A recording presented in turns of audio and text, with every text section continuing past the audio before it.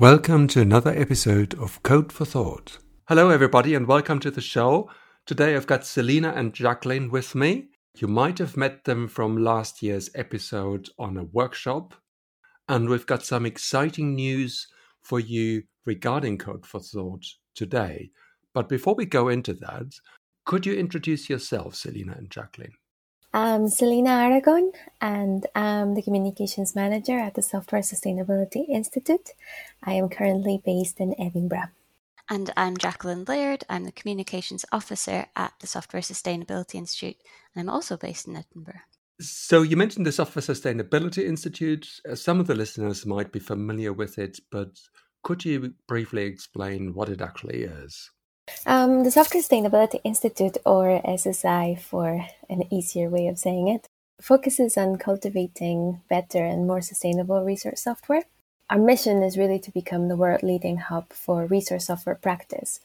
And we help people build better software, and we work with researchers, developers, funders to identify key issues and how to improve practice in scientific software. We're also based in various universities. We're at the University of Edinburgh, Manchester, Oxford, and Southampton. The reason why we're having this rather short episode today is because we want to introduce new exciting content. And I'm particularly thrilled because Code for Thought, it's now its first birthday. Yay! So thank you very much, listeners, for following us. We thought that we can bring you some extra material. And I think Jacqueline and Selina, you have some brilliant ideas for that. So what are we going to listen to in future? I'll be speaking to some of our new fellows and hearing about their fellowship plans and meeting some of our fellows from previous cohorts as well and hearing some of the advice that they'd like to share. We'll also speak to Simon Hetrick, who's leading the Hidden Ref, which is a competition to recognise all research outputs and the roles that make research possible.